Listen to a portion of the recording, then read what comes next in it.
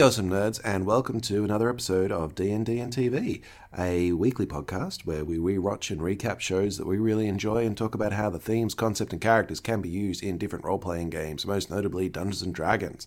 I am one half of the hosting team. I am Jeremy, and I'm joined by... I was gonna say I'm the other half. Bleep bloop bleep.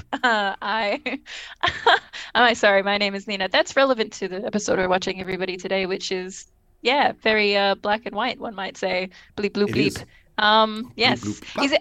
It's bleep bloop bloop. It's 1001. I forget what the actual name of the The title. episode we're talking about today is 11001001. 11001100. Yes, And that now rolls off the tongue. I meant to check what this is in binary. Oh, I never thought of doing that. That's probably a better idea. In my head, this episode's just called the binaries because that's what the race is called. The binars. Yeah. The binars, sorry. But yeah, then my brain does full ADHD and it makes it binary. So there you go. So what is it, Jeremy? I can see, I'm watching your face light up. Yes, I No? have found Nothing? a binary to English test. Very good. Google, you've done it again. Well done. It's not telling me. Okay. Well, that worked. Well, we tried. I know this is going to take a while, but I'm going to fucking find out. I want to know. Oh, yeah, okay. That's fine. Ladies and gentlemen, this is the entertainment we have on for today is just us talking and waiting until Jeremy finds the one-to-one translation for 1110010101. I'm just gonna look it up on Netflix. But yeah, anyway, I'll give you a short summary of the episode while Jeremy is doing his thing. We Okay. I've put it through a couple of different translators, and sadly, it comes up as just like gibberish. Okay. Well, look, I'm not surprised, to be honest. Just because I'm not sure how much level of depth they would have put into the name for this. I think that they would probably just it sounds binary-esque. That's fine. I would be surprised if sci-fi writers, well, television writers, even sci-fi television writers in the mid-'80s were aware of enough of binary to actually come up with a cool word to put in there. I mean, it was pretty popular back in the radio years, wasn't it? Like the Radio Shack days. Yeah. Radio Shack, back in the heyday. But I don't know. I never learned to speak binary. Nor did I. But I can tell you what I think it might be. I think it might be the binar translation for fantasy women. So I feel like that's a big topic in today's episode. Fantasy women and how much Riker doesn't need your fantasy women, but he obviously he can be persuaded. He kind of does. I'm not gonna say no. I reckon it's the binar word for password. Yes. Oh my God. Yeah, probably. Love it. That's how they hacked. No, it's not the. I bet it's the Enterprise. It's like password for all of their comm systems. Yeah. And that's the way that they hacked it. They just figured it's like these fuckers' password is just password. It's just password. It's just password. Picard password 123. Exclamation mark hashtag. Wow. Yeah. Anyway, we are talking about episode 14, which is 11001001, and that of Star Trek Next Generation, the show. Just in case you forgot, everybody. Yep, I might have picked up the wrong show this week, and yeah. So this is an episode, very good bottle episode, in my opinion. Very small, not low stakes, but certainly stakes that are much lower than some of the ones we've had before, and a little bit more mystery. And I like this as an RPG element where it's just like, this is just it's still part of the campaign, but it's kind of like just a one session, one shot, where you're like, hey, we're walking along and we've come to a village and there's a problem and you got to kind of investigate a little bit and find out what's happening. And by the end of it, everything's better. Or you've solved the problem. You've fought the monster off. You've found the problem you've cured the curse. Yeah.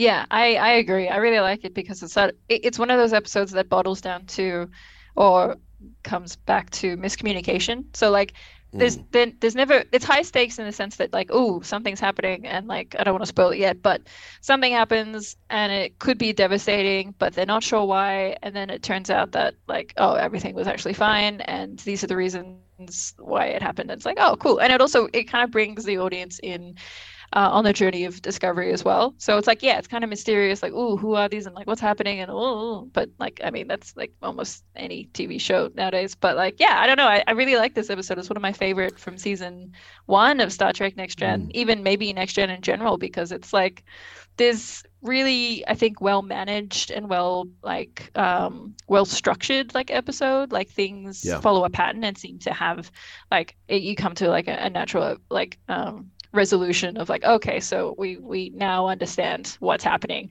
Let's try and take action to fix it or like Yeah. figure out.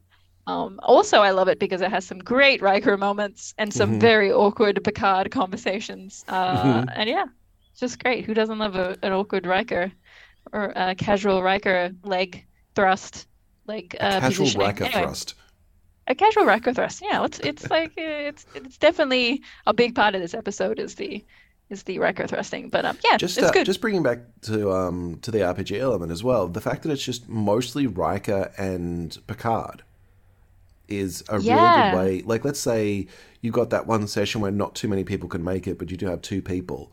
You can have a story like this because everyone else in the crew is written off in a very believable way.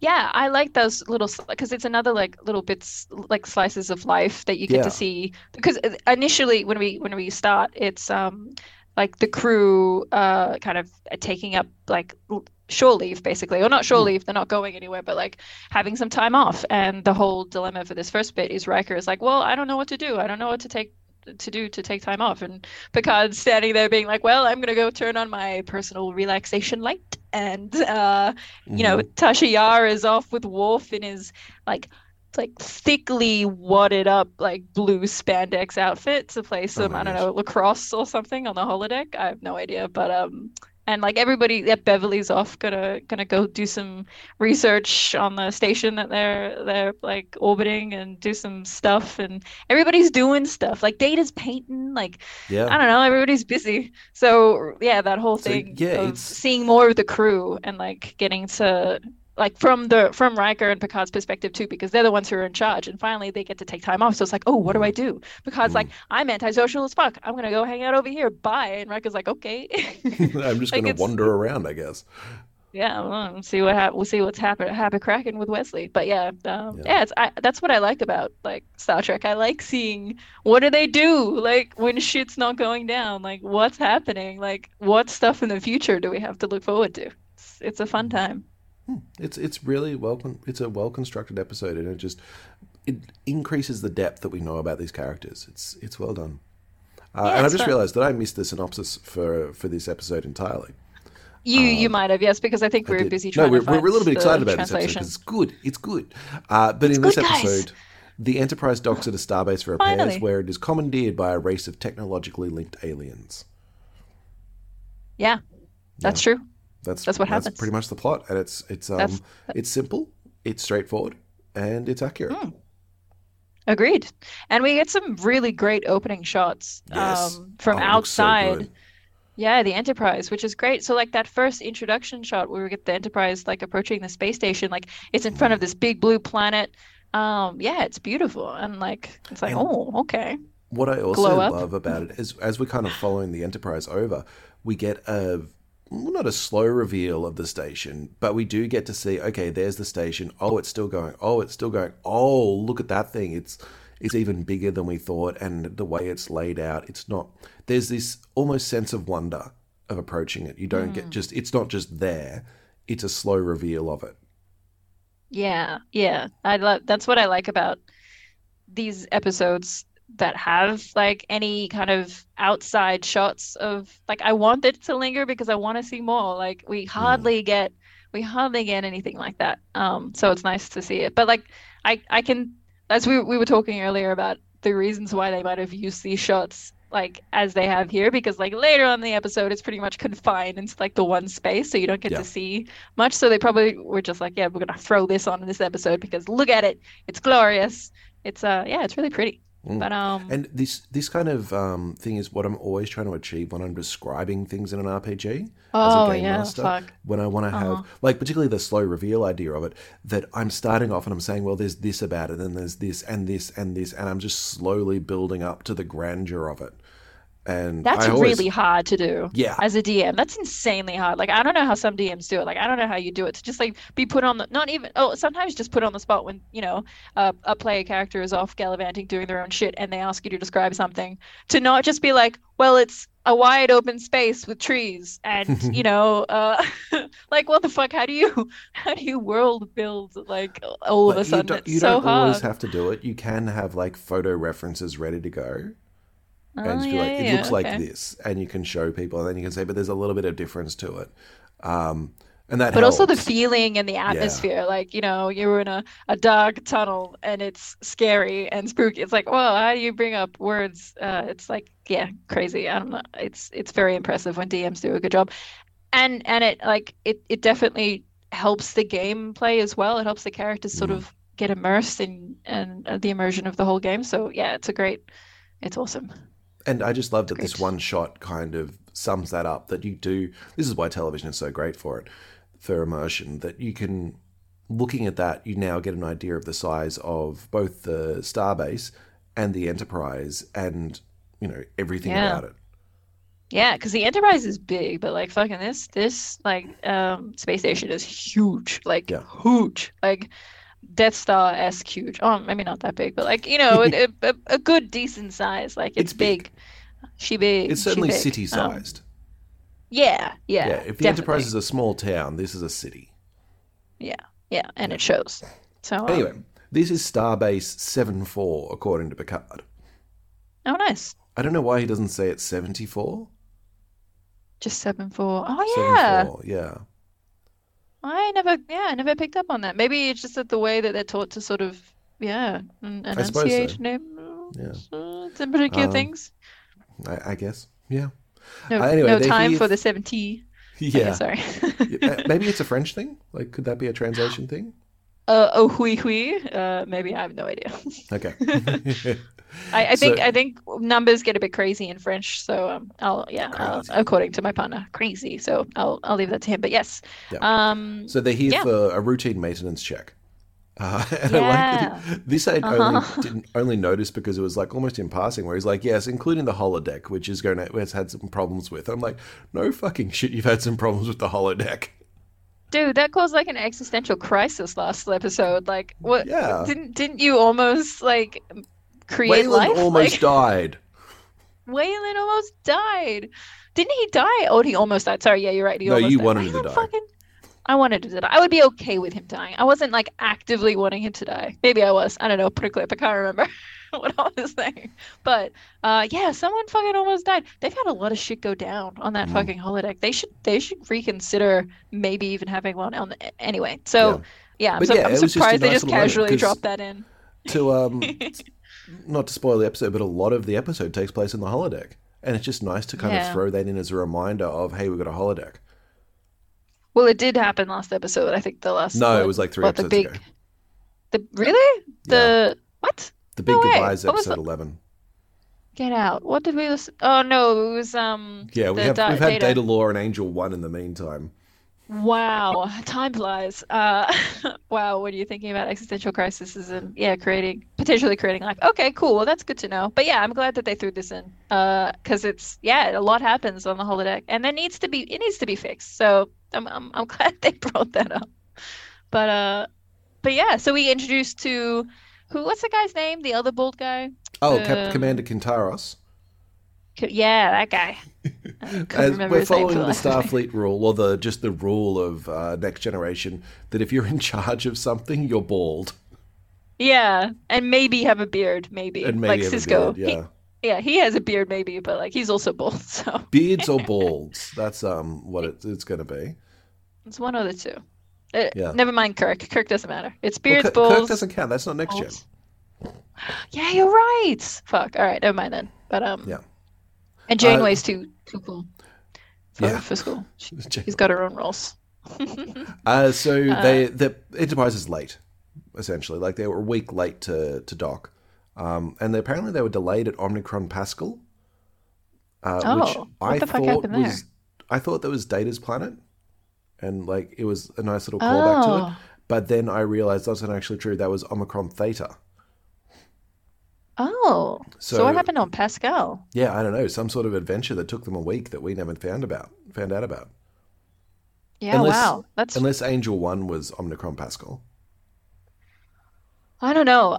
Wouldn't they just call it Angel 1 then? Like, I don't know. or maybe it was the same galaxy? Yeah, that's interesting. Well, I'll have to look it up, but maybe something comes back to that. Yeah. Yeah. And we're also introduced to some of the engineers that are going to be working on the ship, which is these... they're Binars from the planet Binus. Binus. I didn't pick up on that. Yeah. Yeah, that's funny. Binus. And I'm trying to think of how we describe them. They're shorter They're than short. a human. They're like child size. This is great. Earlier I was just like, what I'd love to do is create a sense of wonder in my descriptions as a game master. I'm like, how would I describe this? They're short. Yeah. Fuck. I'm the same. I'm just like, what? You're trying to set up this wonderful like storytelling. I'm like, no, they're short and they're purple and they're basically children. They got big heads. They look like fucking the fish people, but like without the fish eyes. They've got faces. They got faces. Kind of pink. Faces. Kind of pinky purple. Thankfully, I will put up a photo reference on the socials so people can see them if you haven't seen them already. I feel like our descriptions are doing it justice, so I don't think that'll be necessary, Jeremy. Yeah. But if you must. But yeah, basically these kids rocking around with these matching outfits, matching everything, and they go around in pairs, and that's because they make the whatever commander name is. I forgot it already. Kuntaris. Kuntaris. Cunt guy. Just fucking this guy. Cunt face. No. Wow. Kuntaris. I can say it. I'm Australian. It's fine. We're both Australian. It's fine, everybody. He's a nice guy. Why would you call it? Anyway. I don't know. It's like, hey, cunt face. It's like, it's nice. Yeah, this guy. So he's like, oh, by the way, no, they're kind of talking about the Binars, like in front of the Binars, which is also kind of weird and patronizing. But anyway, he goes, oh, they're neither male nor female. They are binary in everything. And are these gentlemen the Binars? They're not gentlemen or ladies, Commander. They're a unified pair. They're always together. This is 1-0, and this is 0-1. I just wanted to make it a point that they don't have gender, so there you go. I was going to say, wouldn't that make them non-binary? Yeah, I feel like they didn't really get that right. They kind of went the other way. Yeah. It's weird, but yeah, basically it seems odd. It does seem odd. But the species basically has like they go around in pairs of two. So I'm not sure exactly why they explain why they do that. I think they just say this is how they operate. That they are like the pair is connected. Yeah. So they go around in pairs. They do say that the ones in front of them are 1-0 and 0-1. Yes. Which I assume is just their names. But then we meet other ones and I'm like, okay, well, what are their names? Is it just like takes on 1001 or like 01? Yeah, is it just take on the binary like thing? Like how do you then does it get confusing? Like do you just have an endless like list of numbers? Like, and again, it's like these two just have the 2 digits. So are they like high up? Are they like very simple? Is this like Jeff and Bob? Or Jeff and I don't know, because obviously the other ones can't be 10 and 01 again. Well, maybe they are. Maybe it's just everyone's like a take on Jeff and Bob, but like everybody's either a Jeff or a Bob, or that makes sense. Or a Jess and a Bob. Like it doesn't really and then each Jess knows its own Bob, and each Bob knows its own Jess. And or maybe that's the thing. It's left and right. It's like this one's left and that one's right, and we're all going to share information anyway, so it doesn't matter which one of us you're talking to. Exactly, because they think the thing. I think it gets explained. I think Wesley, being Wesley, obviously in a little Wesley Boy, Crusher Man, Crusher Boy, sorry, not a man yet, but he's just standing in engineering, just doing nothing. And No, he's on the it's bridge. so obvious. He's just standing there staring at them on the bridge. Was it the bridge? I thought it was It's engineering the bridge, because yeah. I'm thinking, oh, okay. So yeah, fucking Wesley just standing around the bridge, but it's like so awkward because he's just standing and looking. He's just standing and looking at the binars as they're doing their shit, and he's like, he starts talking to one of them, and he's like, "How do you guys talk so fast?" Because these binars are just going bloop bloop bloop bloop bloop bloop, and it's very funny and cute and endearing. But yeah, they finish each other's sandwiches like all the time. So Wesley's like, how do you communicate so quickly? And they're like, we use this box to think and then save this information for later times. Blah, blah, blah, bleep, bloop. And it's like, okay, cool. Sweet, sweet, sweet. Tight, tight, tight. So they're very connected to technology. That's another thing about them that you were just imitating there, that when one of them starts speaking, the next one continues the sentence and then it jumps back to them. Yeah. They finish each other's sandwiches. Yeah. Get it? Yeah. That's the thing. Yeah. So it's so it's cute, and like they seem to be doing a great job at fixing the ship. They seem to have all the trust in the world. I don't know how they managed to I don't know. Look, they went through 6 years of Starfleet Academy to get trusted that much. Did they though? I don't know. They're not wearing Yeah, Starfleet 'cause, uniforms, so maybe not.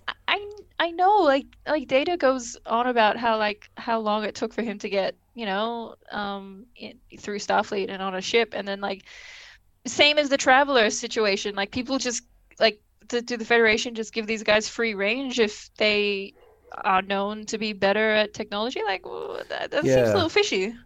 I do know. wonder, every time we see someone not in a Starfleet uniform doing stuff to the ship, it feels like there's going to be a plot point about it. Yeah, it's that episode. It's the episode where something happens and I wonder why. Guys, can you pick it? Can you pick the issue? Pick the people? I mean, I guess they're more like contractors. It's like, well, we could get a Starfleet expert in, but they're on a different planet, so we'll just get the local contractor to do it. I guess, but doesn't that seem? I don't know. I feel like I feel like they'd have to, sign a lot of paperwork and a lot of NDAs to get through. Through I'm sure this, they but, do. They must have a system. Also, it's kind of weird, but the back of their heads, I've just realized, kind of look like purple vaginas. But maybe that's just I don't know, something to close the seam at the back of the silicone head masks, or the cowls or whatever they've got. Once you see it, you can't unsee it. And I've just seen it. I'm like, damn. No wonder Riker. No wonder. Anyway. Oh, that explains so much about Riker. Okay. But yeah, so we get an introduction to the Binars. Yeah, so we introduced to the Binars and just a little bit of an explanation of what they are. That they're close to binaries organic beings can get. Or close to, their thoughts are as close to binaries organic beings can get. And as you said, Wes is kind of watching the Binars on the bridge, and there's more of them, and Riker's like, I thought you, as in 1001, could handle this. And no, because there's a rush, because you want this done so quickly. We need because more. You were late by a week. We need more time, so we need more people. And everyone's like, okay, that seems fine. I don't know. Riker's a little bit sus about it still. Yeah, but Riker lets things go really easy. I think we've seen that he's just not as with it as our man Wesley. It's true. Wesley's Wesley. he gives Wesley command of the bridge. Yeah. It's just no! What are you doing? Wesley can't handle the bridge. He can't handle even going to bed on time, let alone the fucking bridge. Yeah, he still wants dessert for dinner. I know. He's all about the ice cream. He doesn't want that shit. Anyway, but you're right. Yeah. So yeah, Wesley was on the bridge, but fucking, he's all about it. He's like, how dare he the way he looks at the Binars, the way he looks at them, he's like, he just says, he's like, the audacity, these fucking cunts with their intelligence and their smarts. How dare they? Their contents. How dare? Oh, they literally. Yeah. Fuck. Yeah. How dare they? How dare you be more nerdy? He's eyeing them off. It's so funny. But I know, he just looks so suspicious of them all. It's I don't understand what you're saying, but I'm Wesley, super genius. Yeah, the audacity, the balls, the gall. But yeah, so it's a great and the Binars do look sus back at him. They're giving him a side eye. Okay, we have to keep Yeah, because he's the only one, like, literally, well, I mean, like, I would too, because he's literally standing there staring at them, like, staring at their backs while they do stuff. Like, no wonder, like, I'd give him, I'd give him a side eye. I'd be like, what the fuck? Get away from me, you I love kid. this because it does build the Child. suspense, but there's also this really great moment where one of the Bynars gives him a side eye and then the other one does. Oh, yeah. And Yeah, it's just that's like, cool. yes, because that's how they would be operating and thinking. Because they're interlinked. Yeah. One of them just like, check out this motherfucker, and the other one's like, well, yeah, fuck, Jesus Christ. Oh, it's great. I love It's it. great. Oh, the sass, So, yeah. the salt. Then we get a little But, bit of a few things, like as we said before, all the things that the rest of the crew are doing during this. Oh, wait, we almost get exposition Exposition elevator. I Oh. know. I was really looking I forward know. to it. It almost happens with Picard and Will Riker hanging Yeah. out in the elevator, and basically Picard's being like, well, after this, rundown of the ship, I've, got a little bit of, I haven't got much to do, so all the rest of the crew are going to be taking some leave and some relaxation time, so I'm gonna go up to my room and turn on my relaxation light and just chill out for a bit. And I really want to know what a relaxation light is, everybody. Is it just like UV? I don't know, sun lamp kind of situation, or like, is it a rock? Like, what is it? I like to think that it's just a regular light, but Picard calls it the relaxation light because it's over his comfy chair. And he's just sitting in a room with a lamp, and someone told him it's a lamp that relaxes you. It's got special properties. It's from the planet like Bloop Bloop 5, and he's like, cool, and it's just an ordinary lamp. I would love that. That's so funny. I will point out, he doesn't go to his quarters to do this. He stays in his ready room on the bridge. Oh, is that what he says? I'm just Yeah. gonna stay in my ready room and turn on my relaxation light? Yeah, because he is In your that ready nerd. room? You fucking nerd. Oh my God. The bridge is right there. What if someone walked in on you using your relaxation light? Oh my But God. The thing, he doesn't go to his quarters. His quarters are not for relaxing, apparently. His quarters are for sleepings. And maybe other things. But yeah, Yeah. I find that really weird that he would relax, because we've seen him in his, like, in later episodes we see him in his quarters. He's playing the fucking flute and shit. He's doing stuff. Yeah. He's relaxed. I Doing just love that relaxing things. he's the nerd that even when he's off duty, he's like, Will, you have the con, and Will gives it over to Wesley. Picard is literally right next door. Right next door. Just in case you need anything, I'm right here. Yeah, he's pulling like the dad. He's just like, I'm just in the shed. Just give me a shout out. Just anything you need. Mm-hmm. If you accidentally, almost explode the ship, I'm right here. Don't worry about it. It's all good. Oh my god. Very funny. It's just so Picard. It's So very that's where everyone. Well, that's the thing. He's going to be there. Yara and Worf are heading off onto the station to play future sport. I forgot what they said. So we it get- was. I forget what it's like, lacrosse, future blue lacrosse or something. Yeah. But so this is what Will Riker is now doing. So it's kind of about him, like, as the commander, not really knowing what to do with his time off. So he like he kind of, he's on the bridge, and then he leaves the bridge after Picard says, he needs some private relaxation time with his light. He goes around, he comes across Tasha Yar and Worf, and they're wearing these amazing blue spandex numbers and Yes. oh my goodness, Worf in blue Oh my spandex is a goodness. sight to see. Oh my God, he's packing, like, he's thick. It's stuffed. Like, I don't know how he fit. I don't know how Michael Dorn fit into it, but I love it because it just looks so uncomfortable. And I don't think they did the and he's backup. just- I think he's like Oh yeah, just all filling out the front tiny little shots. outfit they gave him. All of the front, none of the back, because that would just be too much to handle. The buns would be way too much. But yeah, it's a sight to see, ladies and gentlemen. I would watch this episode solely for that moment because it's great. It's so he's like, and it's like a tactical outfit too. So they're like Yeah. they've got like arm pads and like things and bits, and then we get the wonderful. So they're going off to play some game. And Worf says something, and Riker says, it's not about winning, Worf. And Worf Yeah, goes, Worf says, like, I can't talk you into coming with us. No, to win, all right? The pride of the Enterprise goes with you. Rest assured, Commander, we will be victorious at whatever the cost. Worf, it's just a game, a friendly little competition. You work up a sweat, you have a few laughs, and you make new friends. If winning is not important, then Commander, why keep score? yeah, why if winning keep is score? not important, why keep score? Important, Yeah. Commander, why keep score? I love it. It's so good. And it's like, all right, fair point. Yeah, And then, yeah. Is he the and then first one Tash- to quote that? He can't be. Anyway.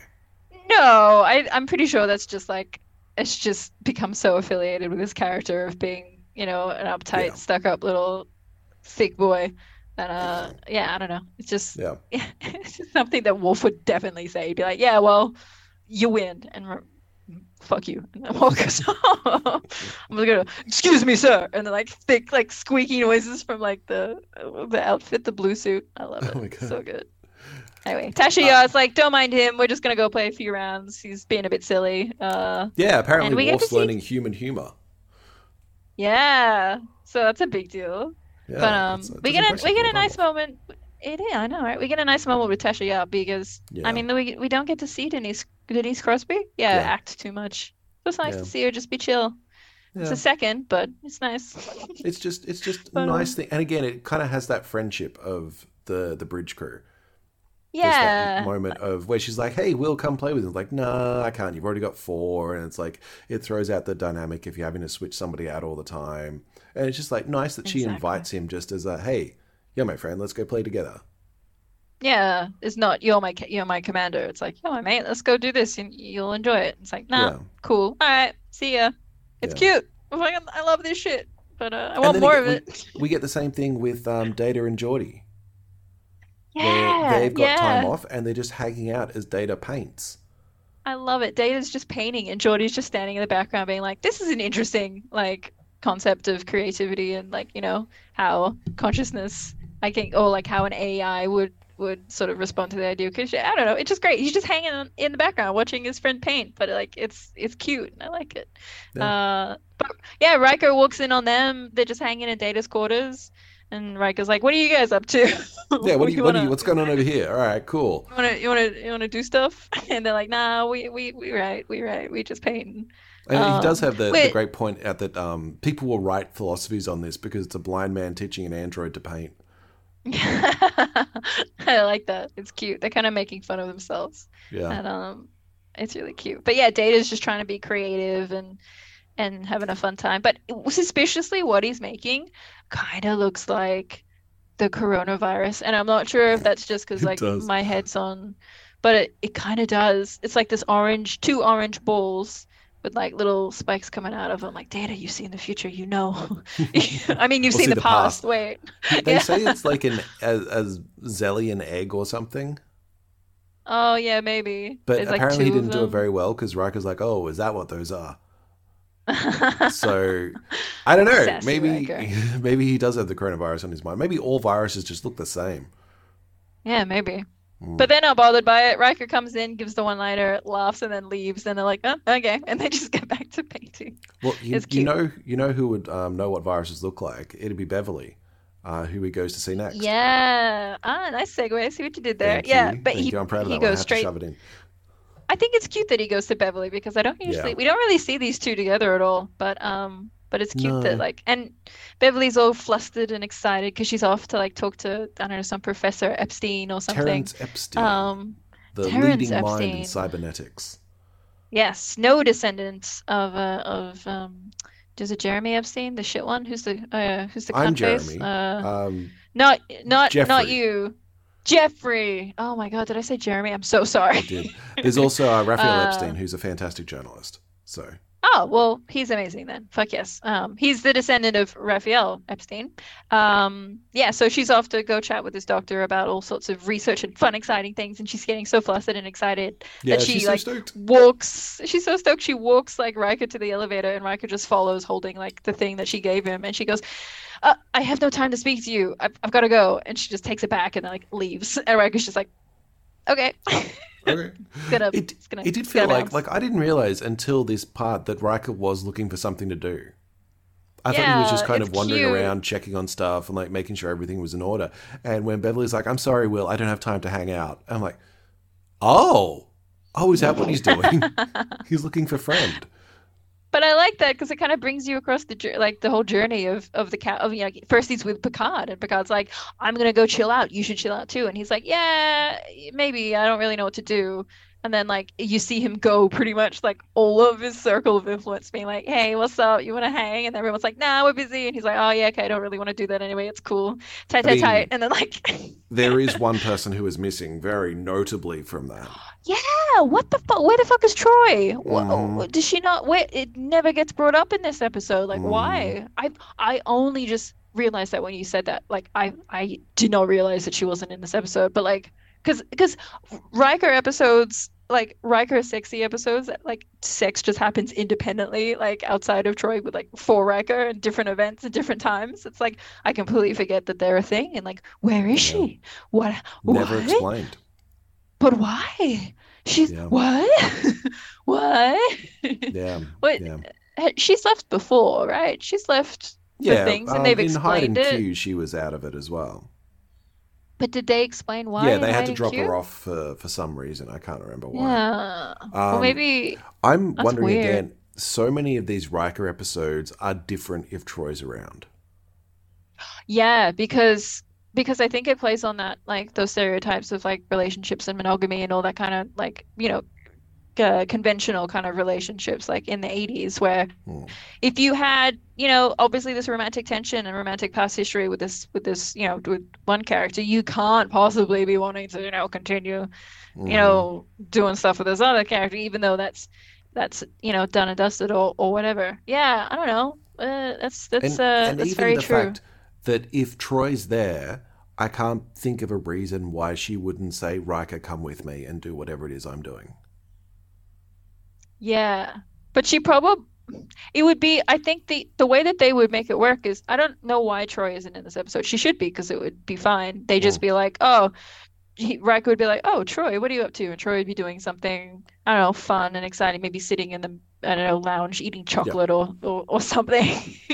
and then she'd be like, cool, do you want to hang out? And then because of the romantic tension and history that they've had in the past, he might be like, no, it's okay, enjoy your private time. That's all they needed to do, is just like, hey, have a nice time to yourself. And she'd be like, yeah, okay, cool, you too. And then just I leave can it only at that, assume that they wanted to give her the week off.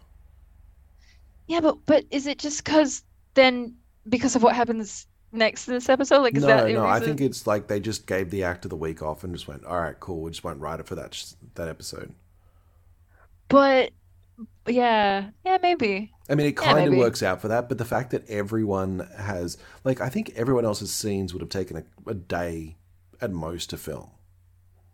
Yeah, maybe. And it really is just Picard and Riker, so Jonathan Frakes and Patrick Stewart doing most of the work on this. So it feels like we're going to cut costs. Everyone else is going to get a extra long weekend. We'll get your scenes done in a couple of days, and then we're out.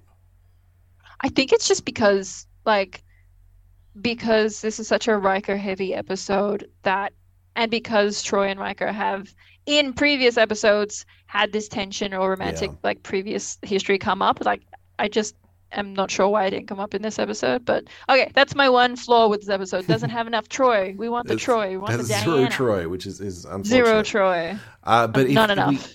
If we had Troy, I don't think, like I was just saying, we wouldn't have got this next scene, which is the crux of the episode, where he heads over Riker heads over to the holodeck, where they have enhanced it. Yeah, so he comes across two of the Binars, and they go bleep bloop. We've fixed your holodeck, and he's like, "Oh, okay, cool. Let's test it out." And immediately does Jazz Sex Club. Immediately, he's like, "Let's think of something. I don't know, something a jazz bar jazzy." Where does he say? New Orleans? He eventually settled on New Orleans. He says something else before, but he's like, 2 a.m. And it shows up. He's like, oh, that's really impressive. He's like, now give it a 3-piece number and a bone for me. Yeah, which is trombone, everybody. Short for trombone. That's a jazz term, everyone. Riker likes jazz, just in case you don't know. And he's like, and now an audience. And they like fill it. He's like, no, too many. Let's make it a little more intimate. And just one blonde in a red dress shows up. It's very much Woman in the Red Dress from Matrix. Yeah. He's like, no, Dancing blondes and with jazz. me. Don't mix. Oh, the things. Oh, it's so perfect. Can we put some clips of the things he says? Because like it's amazing. He goes like, blondes and jazz don't mix. And then like immediately things change and he's like, oh, amazing. But let's spice things up a bit. Let's make it more sultry. And then she changes, like the woman changes to a different woman. And it's like, what made her more sultry, Riker? I'm so confused. She's sitting in a different chair. Is that a sultry? I think the dress gets more revealing. Does it though? Does it? Because I don't think it does. I don't know. It just feels like he's going through his porn catalogue. Yeah, like picking, it's I don't feel like a redhead today. How about yeah? It's like, but also the emphasis on how he says some things. He's like, yeah, when there's more people in the room, he goes, whoa, too many. And then it's like, I was thinking of something a little more intimate. And then it's like, and then he's like, great job, boys. But computer, blondes and jazz seldom go together. It's just everything he says and the way he says it is just like, is so. I'm pretty sure she's wearing the exact same dress in everything. She is, yeah. Now I'll need someone to play with. A trio. Piano, bass, and drums, and a bone for me.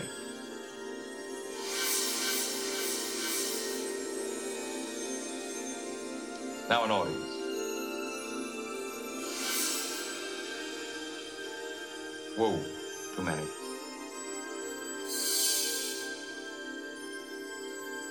I was thinking of something a little more intimate. Great job, boys. But computer, blondes and jazz seldom go together.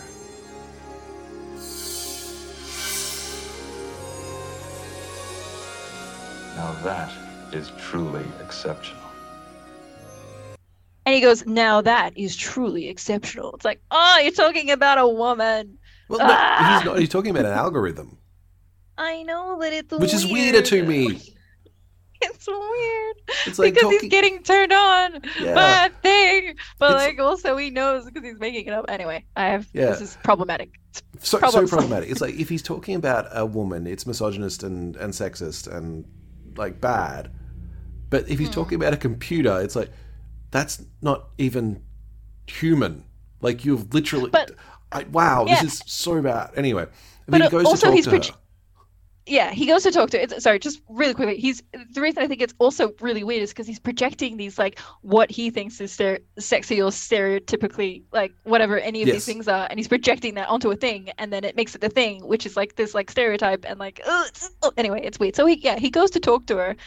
She's now sitting at the bar with a cocktail and just has like a short, fluffy bob, looking amazing. She looks, Minuet, looking great. That's her name. She Fantastic. introduced herself as Minuet. Minuet, and it's sexy because it's kind of French. But also Riker goes he's speaking to the binary still, and he's like talking to them as if they're boys. He's like genderizing them, like he knows that they think, or he thinks, that they think it's sexy too.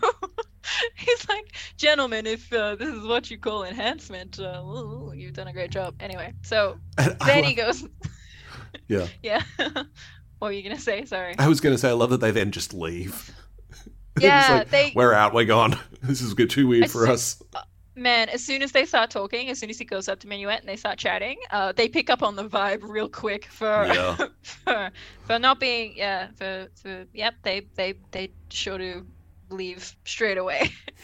But Riker chats, and it soon turns out that the enhancement is real, everybody. Like she is quick to pick up on conversation. He's like, tell me you love jazz, baby. And she's like, my name's Minuet, and I love all jazz, except Dixieland, which I still don't know what Dixieland is, but apparently you can't dance to it. That's what. And he's like, my gal, my gal. That's my gal. It's literally just like, this is Riker flirting. This is his go-to flirt where he just gets every response he wants. It's also though Riker flirting, but not thinking he has to try because it's not real. Yeah, it's so weird. But he's still trying. He's so caught up in it. He's so seduced. He's like, I'm like fucking talking to a make believe woman, but a fantasy woman, but I'm enraptured. She's glorious. Oh, Glorious. she's into jazz? No way. Don't tell me. You're into jazz. Oh, and you like dancing. Oh, do you like my bone? And he goes and does... My bone. Yeah. Which is what he does for her. Yeah, we get a scene, real basically good. Picard comes out of his ready room and says, well, where's number one? Oh, he's on the holodeck. I'm going to go talk to him. Yeah, so we go straight from that erotic zone to Wesley standing on the bridge, still staring at the binars, being like, "This for these fuckers. Wesley's These fucking erotic zone, two." as it were. Wesley's erotic zone. So he's super caught up with the dudes. But yeah, so because Picard's also on the bridge, he's just like, yeah, I should probably go find Riker. After learning from Wesley that he's on the holodeck chilling out, having some rest time. So instead of just buzzing him like any normal person would, Picard's like, yeah, no, just go all the way down to the holodeck and say a little hello and see what's going on and see I was see interrupting for his myself. LARPing time. Oh, his sexy LARPing time, his little role playing session by himself, his little one-on-one on one on number one. Sorry. Wait, is he number 2 or number 1? Oh, fuck, that would have worked so much better. He's number 1. Oh, he's number 1. Fuck yes. Oh, the Because he's the joke first lands. officer. Okay. I know. It's one-on-one. Anyway, sorry. Yeah, so anyway. he in the jazz bar, he's Riker's playing his trombone, which isn't a euphemism for anything. He's actually playing the trombone. And if I recall correctly, Jonathan Frakes is actually quite a talented trombone player. Yeah, he's doing everything himself. Like, he's handling that bone. Real good. I don't know jazz. I don't know Dixieland. I don't know nothing. We're just going to assume that the trombone is called a bone. Yeah, and why not? I He like said this it was. idea. I trust him.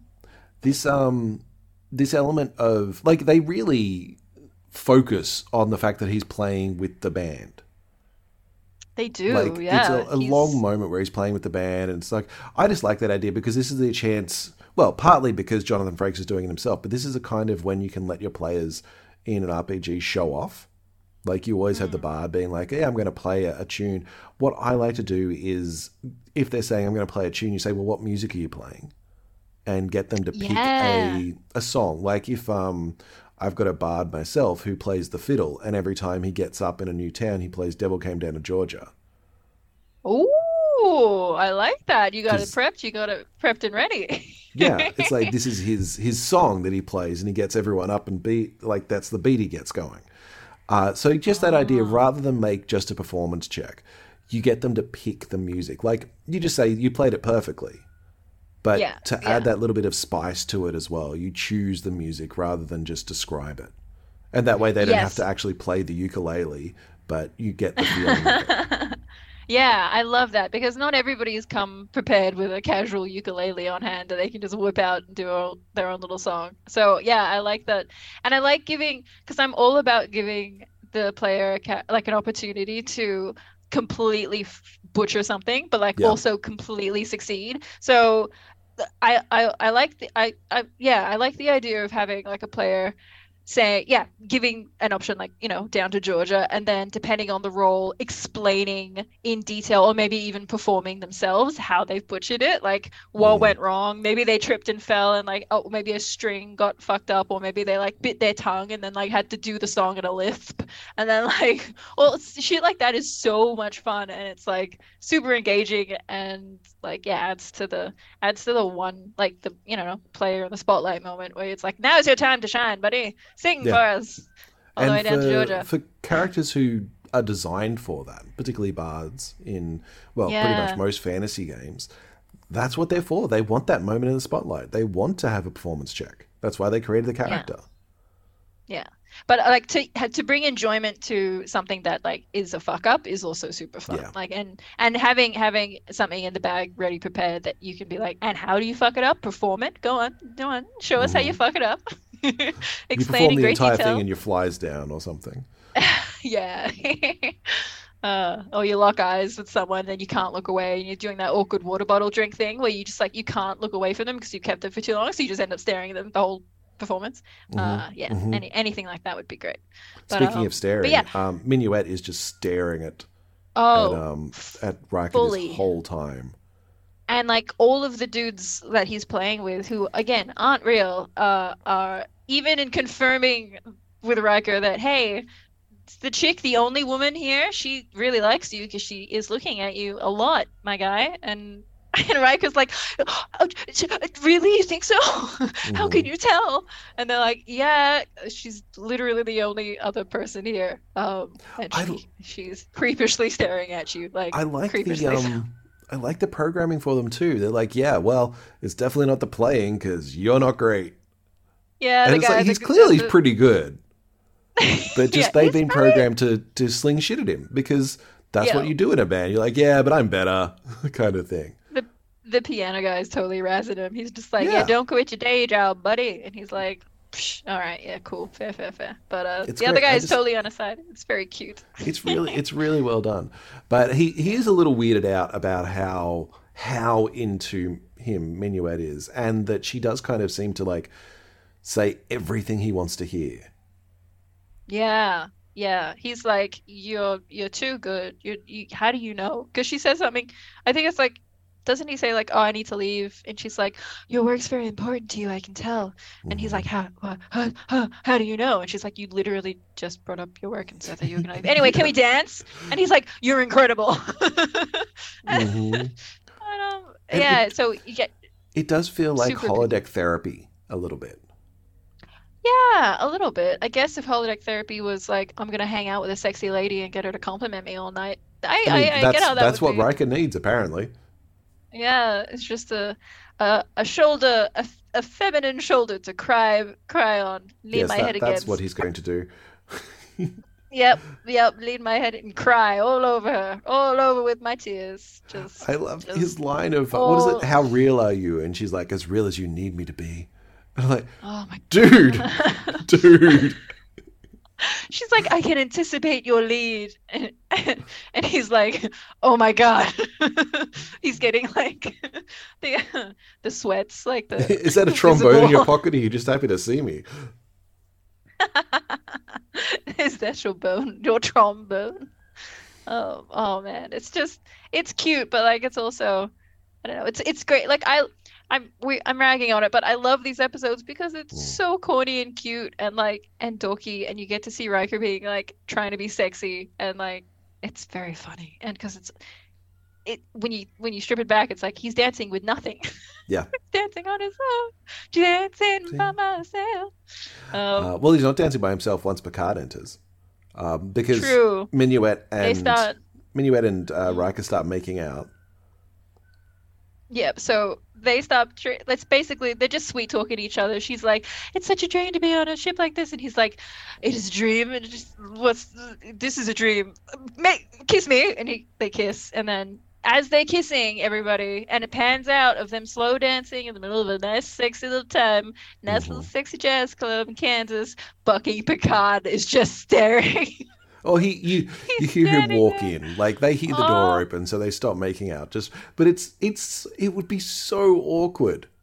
Like, oh, cool! So I just caught my subordinate making out with a computer program. Essentially, just making out with himself. I should go. Yep. He's like, I didn't mean to interrupt. Bye, guys. But then Minuet's like, no, stay. Minuet's totally into it. She's like, no, please, stay. I've heard so much about you. Yeah, we were just talking about you. Me, Will. And then she speaks French, and she's like, enchanté. And he's like, oh, oui, in this like butchered French. He speaks in butchered French. Poor Patrick Stewart. Yeah. I know, he can't speak French for the life of him, so he's like, she's doing a great job, and he's like, oui, enfant nous sommes. Let's switch to back to English as quickly as possible. Yeah. Parisienne, which I assume is Paris. Parisienne, it's not good. It's as bad as my French. But she's fully into it. She's like, oh, Jean-Luc, come sit with us. And Will's like, Will's like, I had different plans. I had other ideas. Oh, I was all alone in a room, but basically one-on-oneing. But now you're here, my captain. Okay, I guess we can make it a group scene, but that's a little awkward. I guess we're off duty, so it's okay. That's gonna make it a little more interesting. Bring out another trombone. We'll make it a no. Oh my god. Anyway, so you stopped yourself in time before that one. Yeah, thank you. It's awkward, everybody. It sets the tone for awkwardness. But yeah, Minuet makes it less awkward. Like, she is incredibly charming. She's being so charming. The sophistication of the program is remarkable, says Picard. He's like, talking to Minuet while talking to Riker, so sort of three, like, ignoring, like, I don't know, it's that, it adds to the sexism, but I get why they're doing it, because he's not real, but she's not real, but anyway, it's... What I like is he's talking about her as if she's not real, and she responds to it. Yeah, she's like, I am real. They freak out normally when they discover this stuff because they're not doing you're right. Which is like, yes, the programming is remarkable. Stark contrast. The fact that I learned, I'm remarkable. That when, and like, I didn't know French until I registered that you were French. And then I just accessed the foreign languages center.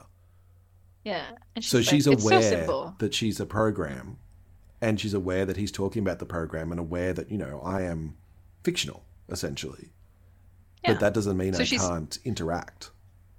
That's the thing. The self-awareness, though, is it's like borderline, like, consciousness. Like, I don't understand why they're not more troubled by it. Because, like, if I had an AI talking to me as if they knew, or like in that scenario, like you're on a holodeck and you expect everything to be under a sort of like guise of fantasy, essentially, and then they start talking to you as if they know everything that's happening. You're like, oh, okay, so I think we've crossed the line here, everybody. Let's rewind.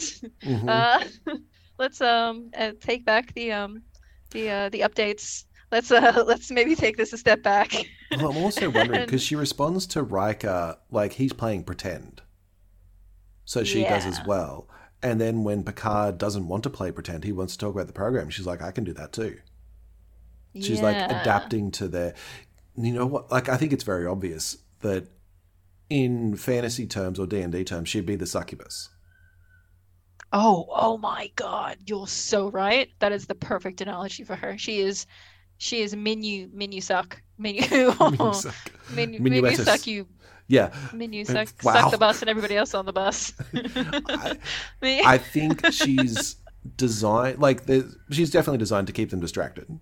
That's her whole purpose, though. That gets revealed, but like, it's that she's not evil per se, and I think that's a good way to play demons and fiends as well, particularly succubi. That they don't have to be, I'm going to suck the life out of you. It's just like, I'm just doing what I'm here for. I'm not bad. I'm just drawn that way. Yeah, exactly. Jessica Rabbit-esque, but very neutral. Not good, neutral, good or evil. I guess you could play it either way. And that she does it neutral, again. That adaptation to whatever people want. Yeah. That's a very cool. Yeah, I think too many people play a succubus. This is just an aside, as va-va-voom, like super sexual, and it's like this is a much better way to play a succubus or an incubus. Yeah, because think about it, because like, I think succubus are so often sexualized that it might be a really interesting way to explore a new sort of character or more character aspects of a succubus, I guess, if player or whatever, if they wanted to maybe, because like, think about if you're a traveler, or depending on your history or backstory, like what might attract you at the moment or time would be like, I don't know, a grandmotherly figure with like a tray of cookies or like a glass of mead or something. Be like, come in, warm yourself by the fire, have a chill out, or like, a young boy and a dog or something. I don't know. Just make it like completely anti-sexual. Make it more about like, this is something my character wants. More than anything, they want to have a connection with someone, and that connection might be a grandmotherly figure who will be like, do whatever you want, and then during the night I'll just suck your life out. Like I'll drain the life from your body through the cookies or something. Yes. Or maybe I need to take care of someone, so this person will just, this boy and dog will just hang around all the time, and they need to be rescued, and they need to like be fed. Oh my God, yeah. They need to be taken care of, basically. So all of that kind of stuff, or even, it doesn't have to be human. It could be a sheep. that needs to be rescued. Yeah. It could be or you know, a horse, or like yeah. a rabbit or a bird or any of that kind of stuff. Just like that would be such a cool way to design like that kind of character or that kind of thing around. Yeah, because so often like everything is sexualized. We don't have to sexualize everything. We don't have to sexualize Minuet, everybody. We don't have to. We could have just left it. She could have just been a nice something. I don't nice know. bartender. Anything. She could have been just a friend to hang Just out a with friend. him. Just something. Someone to talk don't to. Don't have to fuck everything, Riker. You can just leave it. He Leave it doesn't alone. have to, but he chooses to. He decides to, yeah. That's an active decision.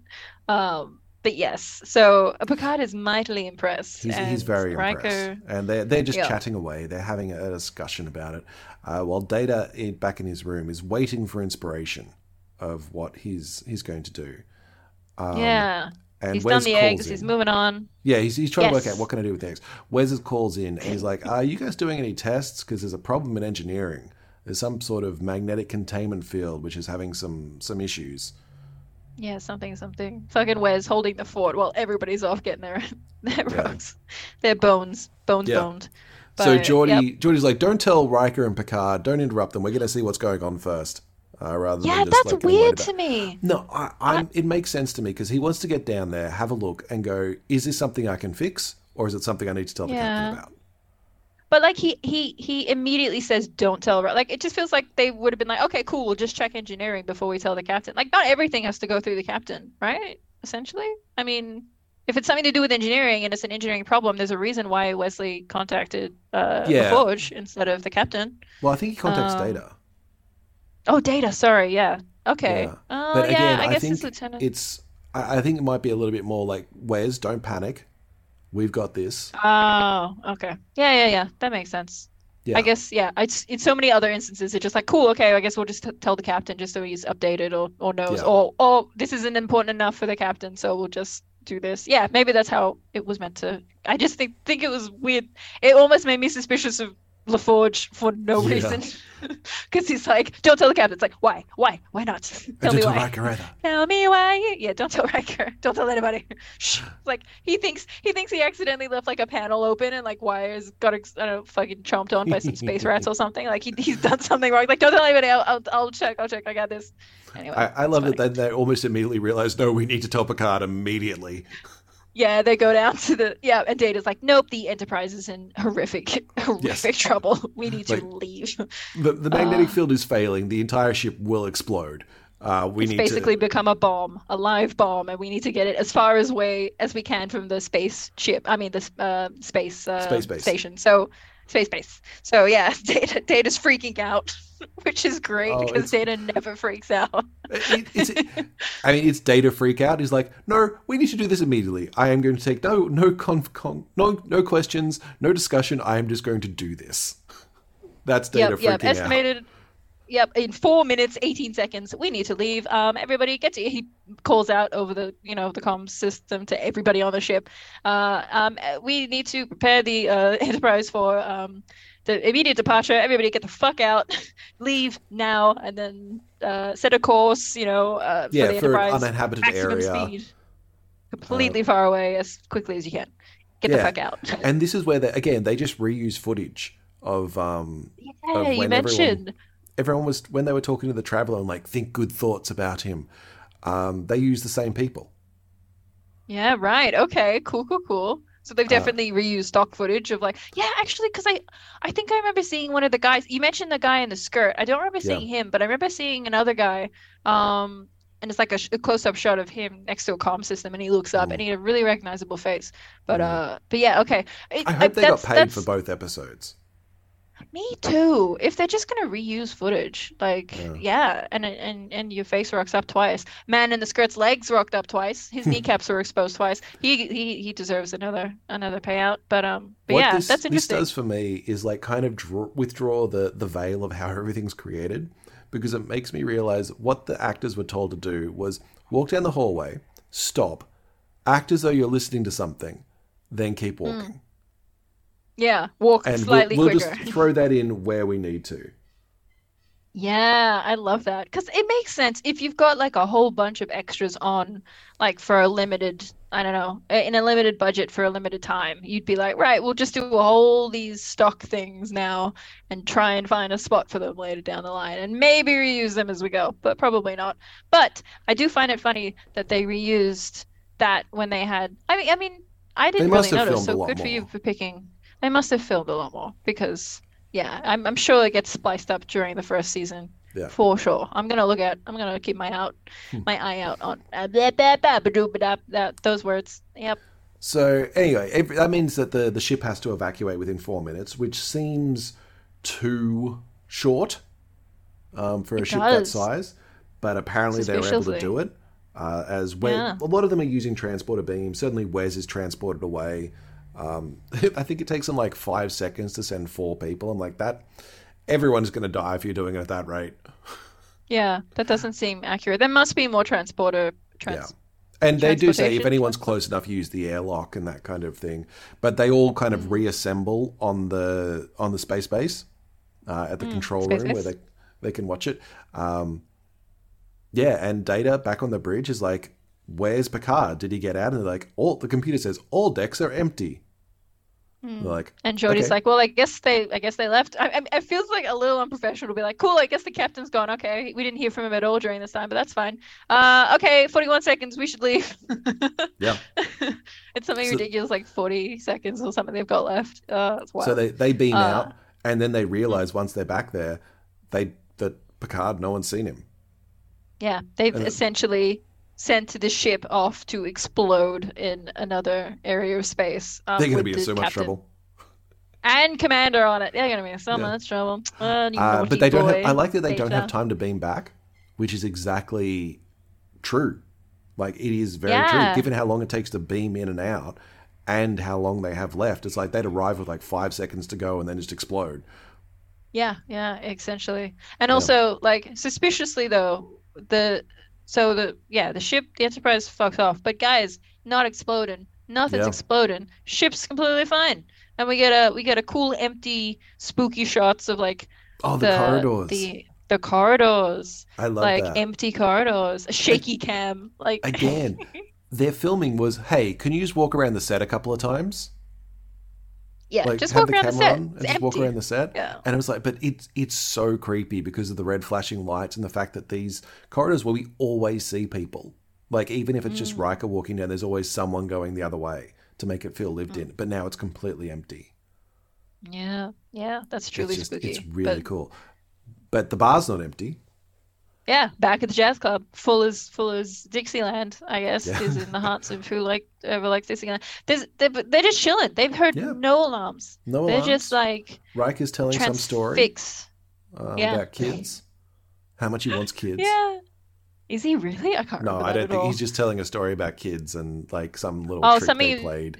Yeah, it's something to do with his family, like Yeah. his siblings. Yeah. And she's like Mignotte's like engaged. She's like raptured. She's like staring right at Riker. Like, Mhm. oh, it's so amazing. Like you're so, family oriented and blah blah blah. And Picard, it's so the way that they've shot it, it's like visually, like you've got Riker staring daggers straight at like Minuet, and Minuet staring straight back at this table, and Picard's like sitting in another table behind them, and his head is like in the middle. Just Well, he's like, sitting at the same table and he's just right there between them. I mean, is this not the best example of Riker's life? He finds someone he really, really, really wants to be with, but the Picard, the symbolism of his career is in the way. the Federation, yes, Yeah. his career, but like cock blocks him at every turn. Like it's so like awkward and weird because it's like they're having this really intimate conversation, and who in all like Riker is just having with himself, and they're like.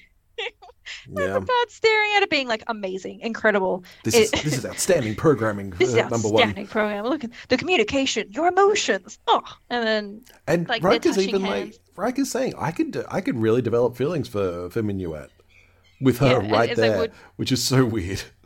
yeah, in front of his captain, like Yeah. and the look. I'm sorry, but like the looks that like Picard give, he's like pout. It's so weird. I don't know. I don't like it. It's weird. Yeah.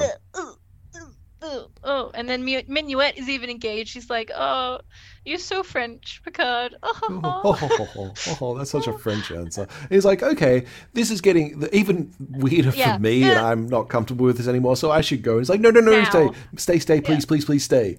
And it's like 10 minutes in, Picard's like out. It's like, dude, you should have been out like 8 minutes ago, 9 minutes ago. You leave. But he's 9 minutes and 30 seconds after you saw Riker's tongue down her throat. Yeah, you should have gone. You should have hit the bricks. Been like, all right, cool, I'm gonna leave now. Bye. But no, now he gets the cue, and now he's like, yeah, I should probably go. Minuet's no. Minuet's fully like, no, I think you should stay. Desperate to get him to stay. Frantic to get him to stay. Yeah. And then finally they pick up something's wrong. They're like both of them at the same time. It's like instant. They're like, you want him to stay? It's like, this couldn't possibly be throwaway. Okay, cool. We're going to go check out what's going on outside the ship. And it's like 3 ways off the table. So it's got to be something funky. And then they go and then they see that like all of the alarms are blazing and like the ship is empty. So yeah. And they ask what's going on. They're like, why is there a red alert? And they're like, because there was a magnetic problem. It's like, is there one now? No. I love the computer's responses to them. It's like, is anyone else on board? No. Where did they go? The starbase. Yeah, she's so chill about it. She's just like, yeah, the ship was going to explode. Okay, is it still going to explode? No, that's fine. No. No one's on board. All of the Enterprise personnel are off the ship, except for you. Okay, bye. Okay, bye. But does also give them the direction that they're heading. And like gives them the heading and then it's like, this is the Binus system. Yeah, dun dun dun. Guess what, everybody? The thing that they were doing to the ship, that was not that they said that they were going to be doing. They're doing something completely else. They're doing their whole other thing. They got a whole other subplot going on. Why are they stealing my ship? Yes, so we get exposition doorway, which Picard and Riker kind of reveal the main plot in the doorway of the holodeck. I don't have a jingle for that yet, but they do also have an interrogation sequence. Oh, do they? Yeah, they head back over to Minuet, and they're like, what is going on? And she's like, well, this. Yeah, and yeah. I love it. She just tells them the answers. Like they ask questions, and they're like, cool. She's remarkably forthcoming. It's like no NPC I've ever played. Maybe that's me. No NPC I've ever encountered either has been that forthcoming with answers. Well, yeah. So Picard and Riker must have rolled like nat 20, both of them on interrogation. What? Not intimidation. What would it be? Persuasion. Persuasion. Yeah, for sure. Maybe. Well, Riker gets advantage apparently. His trombone playing. He definitely gave him a bonus. A bonus. No wait. That's great. I love that. Amazing. But wait, no. Bardic inspiration. Yeah. Yeah. There we go. So, because Riker's totally the bard. So Riker gives Picard bardic inspiration. Bada bing, bada boom. They got the answer. His trombone. Yeah. Yeah, trombone. So basically, Minuet's like, yeah, I'll tell you everything. We totally took control of the ship. Is that what they say? I can't remember. I can't remember exactly what she says, but pretty much answers all their questions. I don't think she says why. Yeah, she just explains that we've taken control of the ship. The Binars have taken control of the ship. I was set to, distract you. Yeah, that's right. Distract you. Distract Riker, and Picard was just an added bonus. Yeah, you weren't supposed to be here, but you were, so it's great. But we needed someone. Oh no, that comes later. Sorry, the clearance thing comes later. But yeah, so they figure out that like it was a ploy. He's the boop, and then they go straight back to the bridge to set. They head to the weapons room first. But back on the starbase, Data kind of realizes, hey, the Binars aren't anywhere near us, so that kind of suggests that something has occurred with them. So let's send a ship to the Binar home planet as well. But I can't remember if you can't remember. Do they purposely? No, I can't remember if they purposely decide. So they do purposely decide to go to the Binar planet after seeing something's up with the Binars. To send a ship to see if something's up. Right. Particularly okay. Because that may be where the Enterprise is going if suddenly all the Binars disappear at the same time the Enterprise gets stolen. Right. So they're on the space base. Yeah. Yeah. Okay. So that's what's happening. Right. So Picard and Riker go to the weapons room to get their weapons. They do. And Picard's like, Riker wants to go to the bridge, but Picard's like, no, we're going to go down to engineering and either regain control there or we're going to program the self-destruct. Jesus, yeah, that's a swift, bold move, Picard, from I like his logic too, because he's like, okay, we can set a program self-destruct for 5 minutes, then we can go up to the bridge. If we can't regain control of the bridge, then the ship will self-destruct. If we can just turn it off again.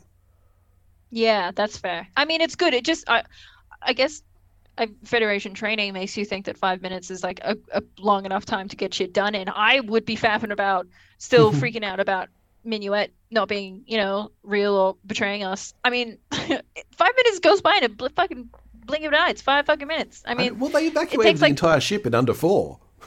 Yeah, but like, they got procedure for them. I don't know, fucking Federation dudes, man, they got, I don't know, other stuff going on. But I want to know how long it takes to get from engineering to the bridge. Like, it must take like a matter of minutes, like maybe a minute, say. So you're down to 4 minutes. So you got to I don't know. I wouldn't say more than 20 seconds. With the turbo lifts. I think they can get there pretty quickly. The turbo lifts. Okay, 20 seconds. They're turbo lifts, after all. They are turbo fast. Speedy speeds. Yeah, okay. All right. Well, then, yeah, I guess 4 minutes and 40 seconds, that's enough time to stop stuff. Potentially die in the process, but that's fine. Yeah, well, okay, so they go. Then the ship doesn't. They don't care that the ship self-destructs. Like they're dead. Sure, because they did. Yeah. Okay. Yeah. Yeah. But I mean, like, it's a big loss for the Federation to be like, hey, we've lost one of our like prize ships, one of our the stars of the fleet. Anyway, so they do this. So they said that they do need both of them to set it. This isn't something that just a captain can do by himself. It's commander and captain. Yep. They got to authorize it. And they also spot that in the main computer, there's like all this data being stored, and they're like, that's peculiar, but we better make it to the bridge because we've only got 4 minutes. Yeah, no time to wonder about that. Yeah, it's like, oh fuck, it's like the old Oblivion, like PCs, like NPCs. So they're just like, I don't want to talk about this now. You don't know me enough to talk about this now. It's like, there's not enough information, not enough time to talk about this now. You need to go.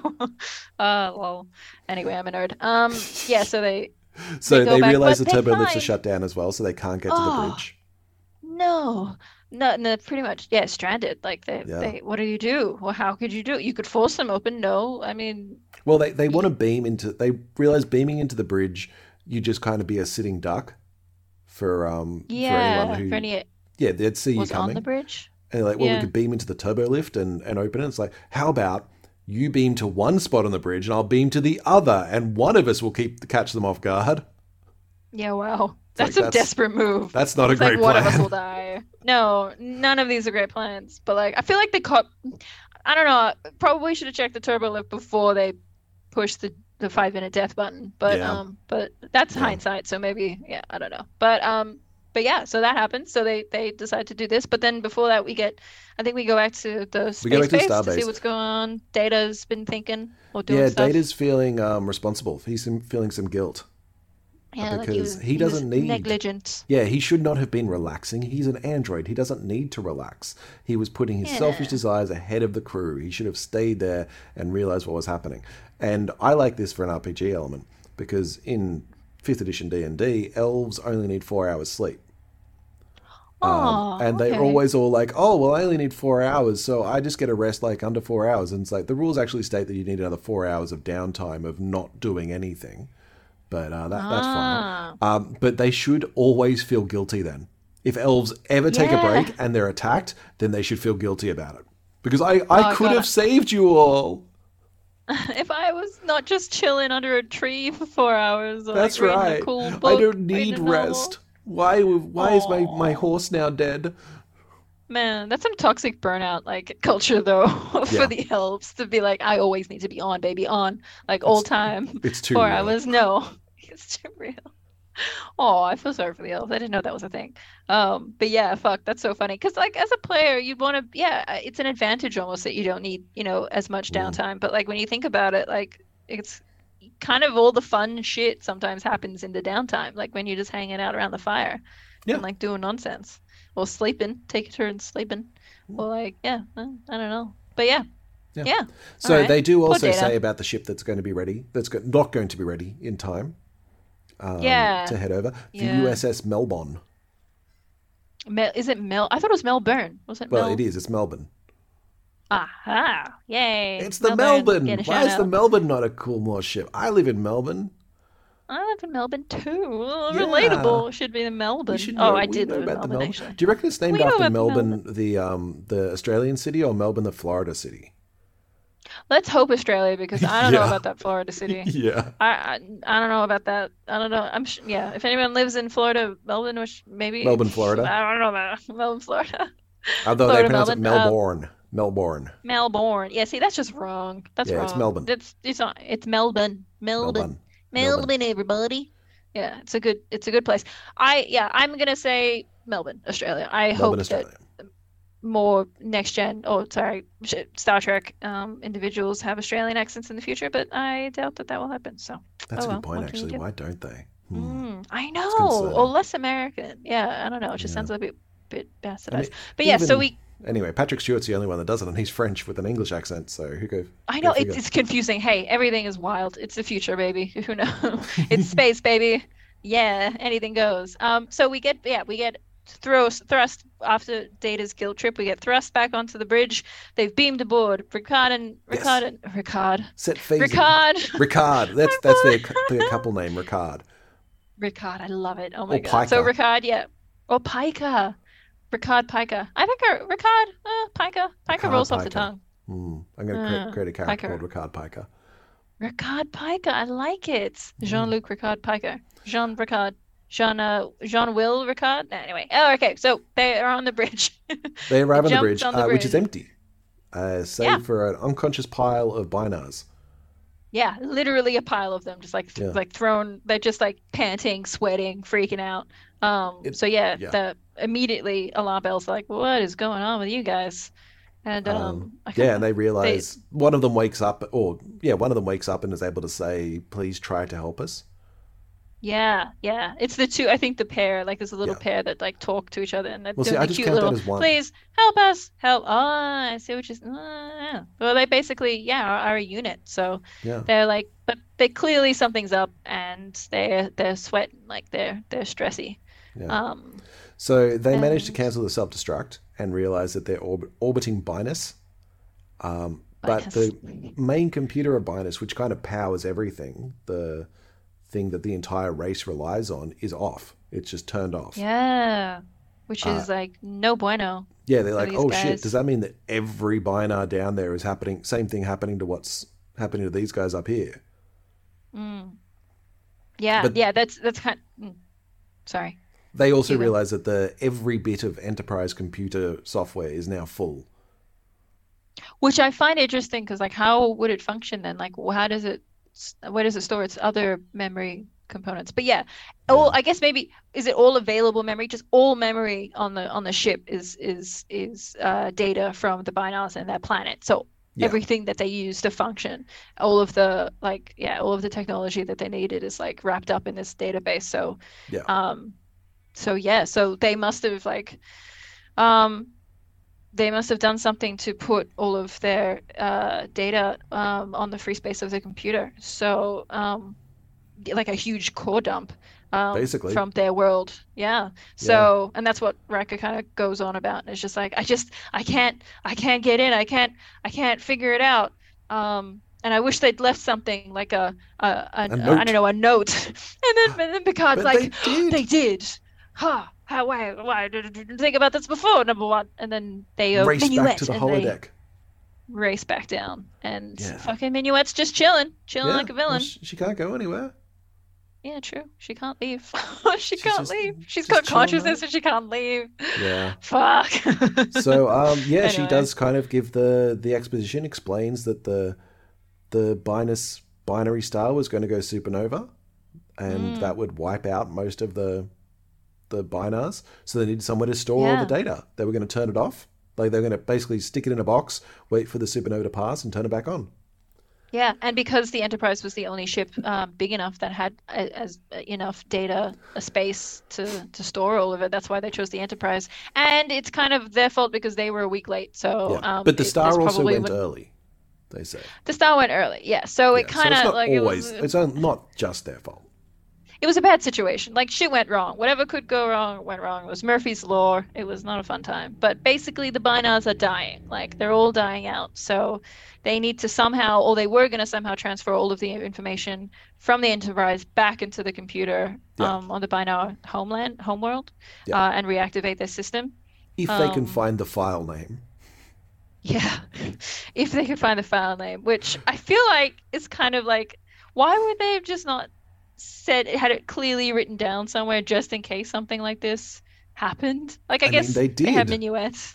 Yeah, but like Minuet doesn't even know what she's talking about. Like, No. come on, Minuet. Well, she doesn't know the something. file name. She just knows that there is one. No. So they go back to the bridge and they call the starbase, now that they can, and say, hey, this is the situation. And Data explains basically what a password is. Yeah, oh my God, data dump. Data dump, the most like, redundant data dump to date. Yeah, it's great. And Data he's dump like, today. maybe try and find something in binary because they think in binary. And that's when they find the 11001001. And does that, like, I would love for that to mean minuet. Does that mean minuet? Or like, I mean, if someone does know binary, please tell us because Google did not give us an answer. yeah, I'm gonna research this because Yeah. I mean, like, you did a great job, Jeremy. We got to figure it out. I Someone did. Google must know. Translate was a good attempt. was, But right? when Riker tries to put it in, it just comes up with access denied. Yeah, fuck. Oh, that's and- right. That's right. yeah. Sorry, yeah. I But forgot then about that. 'Cause Picard that was has my the go-to. idea. What if I do it as well at a different station because they need to do things in pairs, Right. and that works. Yeah. And I love that. I it's like just, that. Yeah, I really like that. That's the solution. Because it's very much a cultural thing. Like, it makes sense for them to have had like the two consoles. Like, it just makes sense because there's two people. Yeah, I like that. It's so simple, but like it's elegant. Yeah. And it's also kind of been foreshadowed already when they had to put in the self-destruct. Yeah, I like that too, where they had to put their hands together and like both of them had to do it. It wasn't Yeah. just a solo. Yeah, that's cool. That's awesome. So that But yeah. works. It transfers over. The Bynars wake up and they immediately just go back to work. Yeah, yeah, it's like nothing happened.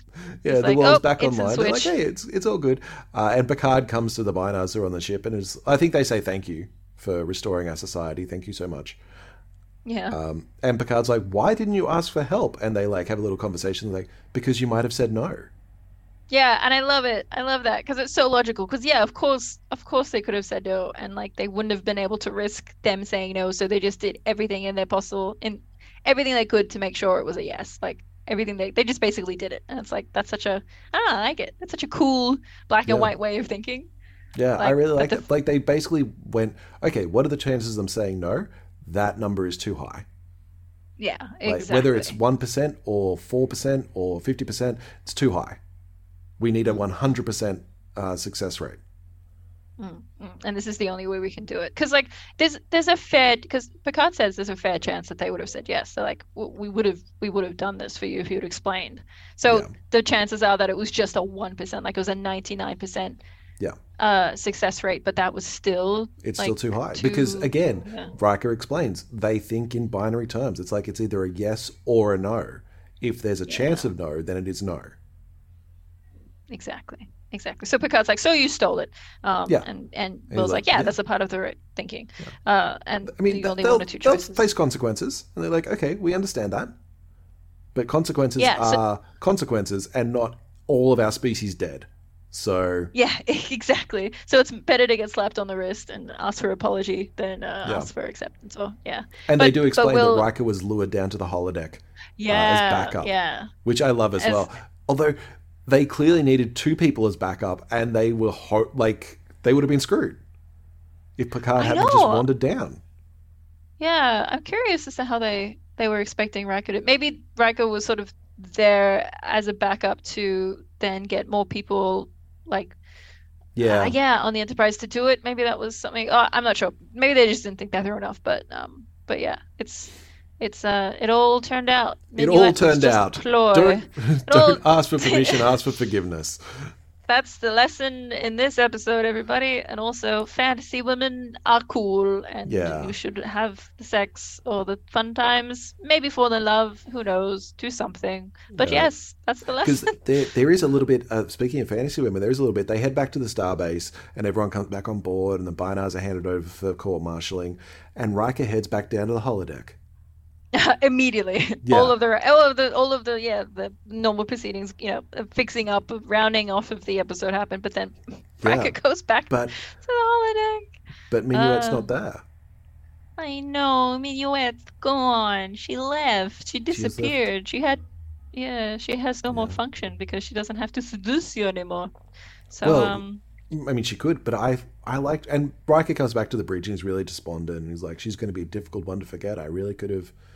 I knew she was fake, but I could have fallen for her, which is incredibly concerning. Well, it's not only that she's gone completely, but like she's been replaced by another Minuet. Like it's not her. He walks in and there's a lady sitting, and he's like, "Oh, Minuet," and then she turns to him and he goes, "You're not Minuet." It's so funny. It's so awkward. But yeah, so it's. And it does. I think Picard kind of suggests that maybe it was the collective consciousness of the Bynars, all the Bynars put in, but like they built her specifically for this, and when they removed it, they removed her as well. Yeah. So it was that spicy binary goodness that kept her interesting, kept her kind of sexy. I just like that as well, because it also kind of means that this was something. This is not the normal holodeck. This was something special that was people as well. Yeah, maybe. I still see it as like a I don't know, maybe because it was a collective consciousness that makes it more, but like it's a collective consciousness with one purpose. So then, like the purpose is to distract and be as enticing as possible. Yeah. So that time where Riker fell in love with an entire planet. Yeah, that time that Riker almost wanted to fuck an entire planet. But like an entire planet that isn't even real. It's so, oh my god, my brain. It's like, but then the thing I love about it is that like it comes back later down the line, like in future episodes. And I'm not going to spoil anything because this happens in like season 4, I think. Like, okay, she gets brought up again. And it's some episode where Riker is being held hostage in his own brain, and by some species for reasons.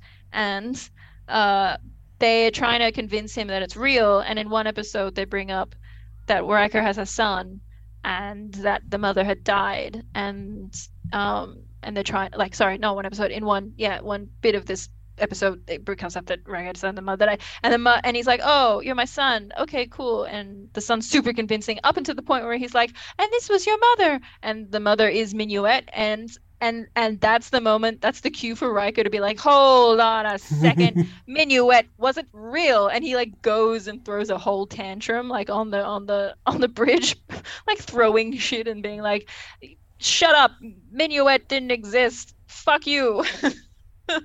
Fuck you all. I know you're in my brain. And I just find it funny that like that's what she has become, is just like the imaginary woman that wasn't real, that Riker fell in love with. Yeah.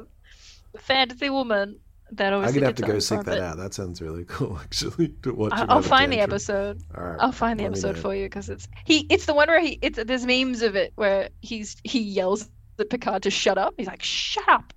And he's like on the bridge in some blue outfit, and he's got a beard. Anyway, but it's a good time. I'll find it for you. I'm not sure what episode it is, but yes, it's a good look. 101100101001 is one of my favorite episodes. I think it's a really good episode. I was really impressed with this one. It's just, as I said, really well constructed, really solid ideas.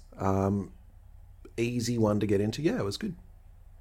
Yeah, it's cringeworthy, but that's what I kind of love about like watching old Star Trek, is that it is fairly cringeworthy sometimes, but it's cringeworthy for like awkward reasons, which is better than cringeworthy for racist and sexist, offensive reasons. And also the thing I love about this episode is like the world building and how the plot kind of like unravels, because you get the world building of the Bynars, you get to learn more about them as a species, their reasons for doing anything, everything, and it all kind of ties in together. So it's a really well structured. And a really easy one to adapt to an RPG as well, because you can just have them be the Riker, be the Picard of, oh, you've gone into this thing, you've had a little bit of fun with a holodeck or something, and then suddenly you come out and everything's a problem and you've got to figure out the solution. And you've got to figure out what's going on firstly, like, is this a threat or is it not? And you have a species or an enemy which you don't want to kill. Like, you can. They could have just gone in there and shot everyone and gone, oh, well, that sucks. I understand what they did, but I guess they're all dead now. Yeah. I love how it's focusing on logic and reason and communicating more than it is on, like, bumping up the violence or or bumping up the threat level. Like, because, there are complications, but then they figure out a non-violent and, like, alternate reason to solving it. Yeah. It's good. It's classic, Next Gen. Yeah. It is a very Star Trek. It's a very Next Gen episode for sure. But now for the real... for the real element of our episode, where we pick a character from the show we just watched and talk about how we'd make them into a player character or an NPC in one of our games. Nina, would you like to go first? I will. Riker. I will Riker. I'm gonna double up on the Will Riker. I think this is I can't for the life of me remember if I've picked him before. I was saving him for this episode, but I'm sure a listener has been keeping track for us. So please, faithful listener, let us know, because I feel like I might have jumped the gun if I had picked him out. If not Will Riker, then Troy. No, Troy again, who's not here. Who's not here for this whole episode. But yeah, I think Will Riker, because it's great to see. I love the first like section of this episode where he's legitimately walking around not knowing what to do with his spare time, because he's taken on the role of commander so like thoroughly as a part of his identity that he is like bewildered when he gets time off.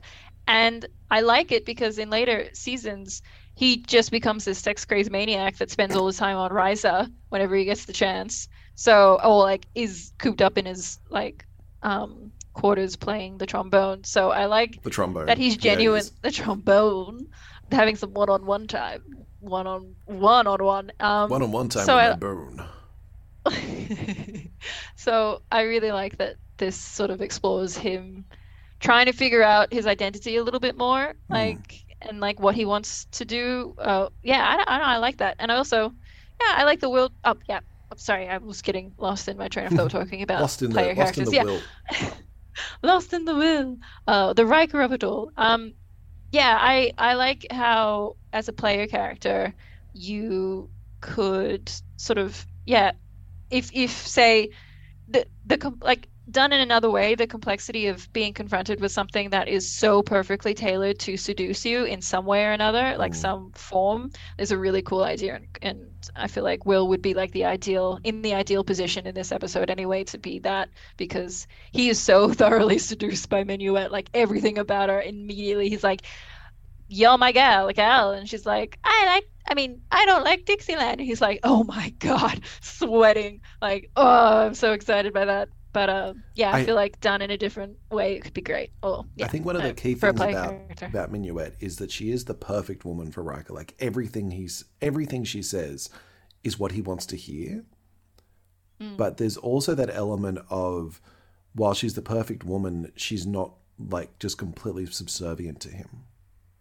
Yeah, but that's what makes her perfect for him. You know what I mean? Because the perfect woman for him isn't some the perfect. I think the perfect person or woman or whatever in any instance isn't what the player immediately wants. It's what the player kind of like needs. Like what we talked about before with like the grandma, like say you're a weary traveler and you think you need like a hot bath. Really what you need is like maybe some conversation in like a safe place, like to be safe, to feel safe. And I don't know. I feel like that could be played on if you wanted to throw that in a campaign or campaign. What did I say? Campaign. Compagne. I think that is what she's representing. That when he says she's saying the things that I want to hear, but more so the things he needs to hear. Yeah, that's what makes him fall or want to fall in love with her. It's like she's almost reading his mind and going, "This is what you actually need, not what you want." And that's what I like about this. And I think, yeah. So that was my pick. Who are you gonna pick? Jeremy? I am gonna pick. Speaking of one-on-one time, I'm gonna pick 0, 1, and 1, 0. Oh, good pick. Please tell us. Explain. I really like this idea of a joined character, like as a PC. This I spoke with Lucas Zellers a little while ago from Making a Monster podcast, and they were saying that they also have a character that's like that. These two twins, basically. But I like this idea as well, where it's you do finish each other's sandwiches, that you do act as one unit, that it basically is just one character in two bodies, and you cannot separate for any reason, or you just stop functioning. But I like that as a world building thing, that this species exists as a characterization thing. I like the idea of thinking in binary, that they would have, it's an either or situation. Like you can only do this or do that. There's no other options. There's no shades of grey, because that idea of 1% is too great a risk. Yeah. And I think as a character, it'll be incredibly frustrating to have someone else around like that. But you would be able to do it as a group. Oh. Okay. As if you're acting as a group, then the other players can kind of talk to you about things and convince you one way or another. And they'll be like, and you can go, well, the interests of the group have better chances of success than the interests of me alone. Ergo, I will choose yes rather than no. Yeah, I see what you mean. It would be influenced by a bit greater. So it wouldn't be like a whole group of binary yes or no, kind of like individuals. Because that way it's just like it's an even bigger group. Then it's just rather than two, you've got like 6. But yeah, I like that idea where you see the world just in this very black and white outlook from your perspective and what is important for you. And I think that can make a very interesting character when they're interacting with other characters. Yeah, definitely. It definitely adds to like a sort of the morality of some like what's the word? It adds some differences to morality of some situations. So like if you had to kill someone, say one of the conflicts were for a group, you have to kill someone to save a whole bunch of other people. It would be interesting to see what a binary's sort of position on that would be when they think so logically and their reasons behind it, and having to try and maybe convince the group that is the way it should be. So yeah, I definitely see. Yeah, that'd be really fun to explore. Yeah, it's like you've got the trolley problem where you go one track and it kills one person, it goes the other track and kills 5 people. Then the binary person will go, we go one track. Yeah, because it's just math. It's just the binary option. It's like that's what you do. And then if you discover that there's more information, maybe that means that those 5 people die anyway because they were sick and you killed the doctor that was going to treat them. Then the binary person is like blue screen of death because that's I've failed my mission. Exactly. How much further down that kind of like trolley theory reasoning do you go? Because it's like, if you accidentally, if one of the people on the track is like a doctor and then someone is, sick, and then that person who gets sick, their death like turns the mission on its head, and they were really needed to unlock a particular thing or do something else. It's like, what do you do? Do you get stuck in this like in this blue loop screen, or do you? I think what I don't know. What I like about it is that a lot of times my game master introduces moral questions. And while I love those shades of grey and discussing them, I would like to have a character who just makes the decision and then has to live with the consequences, because that is the decision they made and there was no other option. Yeah, and binaries would be good at that because they could probably live with those consequences quite happily if they thought they were doing it or it was the black and white better alternative. So it's like these are the only options and I will just do, like, there's only 2 options. They kind of remind me of, in D&D, again, Modrons. Oh, I have not heard of the Modron. What is a Modron? I don't think we're going to have time to go into them today, but they're basically the idea that they are designed for one particular task, and some, like there's quadrons and duodrons, and essentially they're designed for 1 or 2 tasks or 4 tasks or something like that. And sometimes that task is they are there to pull a lever. And that is all they will do. Right. They will stand there for their entire lives just pulling that lever until they malfunction and have to be destroyed, and a new one will replace them. And that is their purpose. But that like kind robot, of thinking, if you wanted to play a modern PC, this would be a good way of looking at how to do it. Yeah, cool. All right. Have to check it out. Haven't heard of them before. So that is our episode for today. Join us next week. Subscribe wherever podcasts are found. We do appreciate that, and thank you for listening. So you can listen to us next week where we're talking about episode 15, Too Short for a Season. Oh, I think I watched this one the other day. Yeah, okay. Get excited, everybody. What am I talking about? I'm excited. Yeah, not as excited as it was for 11001100111111. Just so much to love about this episode. Binary Beatdown, yeah. The Binary Beatdown, baby. I love it. As usual, leave us a review on where podcasts are found, or a rating on Spotify and Apple Podcasts. That would be wonderful. It gets us out to more listeners, and we'd really appreciate that. We do appreciate you, dear listener. That's the important thing. We do. We get loopy at the end of an episode. But if you do want to give us some feedback, send feedback to the socials, where you can see posts about the episode and photos and stuff and screen caps. That'll be at DNDNTVPOD on Twitter and Instagram, or you can send an email, which is dndntvpod@gmail.com. Again, Thank you for listening. I have been Jeremy. I will continue to be Jeremy as long as I can. And and I've been Nina, I guess. I mean, I would love to be Jeremy, but I sadly am just Nina. And that would be awesome. I would love that. When they do a body swap episode, we'll swap. Oh, that'd be so cool. Yeah, okay, cool. I'll try and get my D&D learnage up so I can somewhat if you do find out what 1010101 actually is in binary, please let us know. Please let us know. Excited to hear what it could actually be. It's probably just trombone or bone or something. But keep Wesley crushing it, everybody, and bye. And stay safe, be kind to yourselves, and may all your hits be crits.